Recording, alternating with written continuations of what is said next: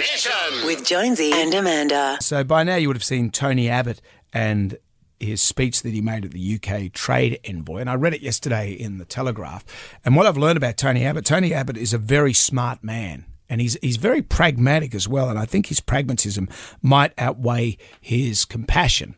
So more or less he's claimed it was costing the Australian government as much as $200,000 to give an elderly person an extra year's life, substantially beyond the government what the government would usually pay for life-saving drugs. He was saying that during this COVID crisis, families maybe let their elderly family members die of natural causes rather than fund it. Isn't it nice that he trained as a priest with all that compassion? And there's a lot of if you read the whole article, he's not actually just saying let old people die. He's playing a little bit of devil's advocate about it, but a lot of media outlets have cherry-picked those bits. But he is talking about, he said, the hard conversation of how much is a life worth. Exactly. And making a maths decision. And that's why he's very pragmatic, but pragmatic can seem...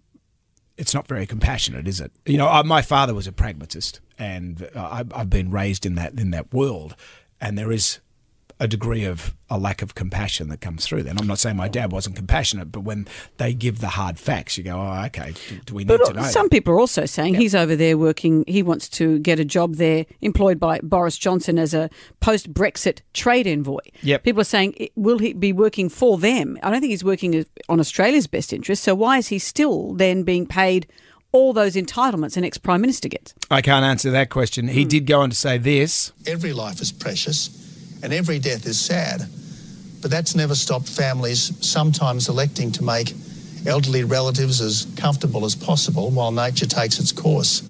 So the whole financial aspect, so I'm watching the news last night, and like me, you probably feel just quite fatigued with the amount of information we get. But the big news yesterday is we're in a recession. But really, let's just break it down a bit. We were told we were going to be in recession 3 months ago.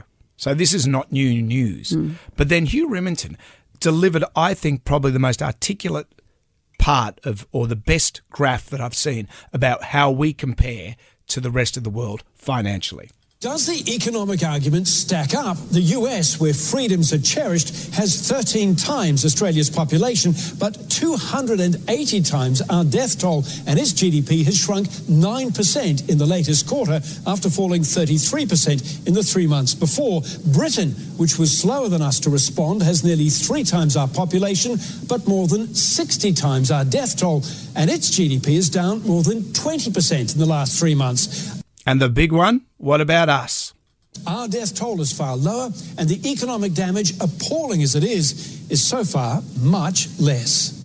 We're at 7%. Which just shows you can have compassion and cop the economic hit when still not as bad as we're seeing. And that's the take home from this. 280 times in the US, their death rate compared to us, they're at 9%. That's after a hit of 30.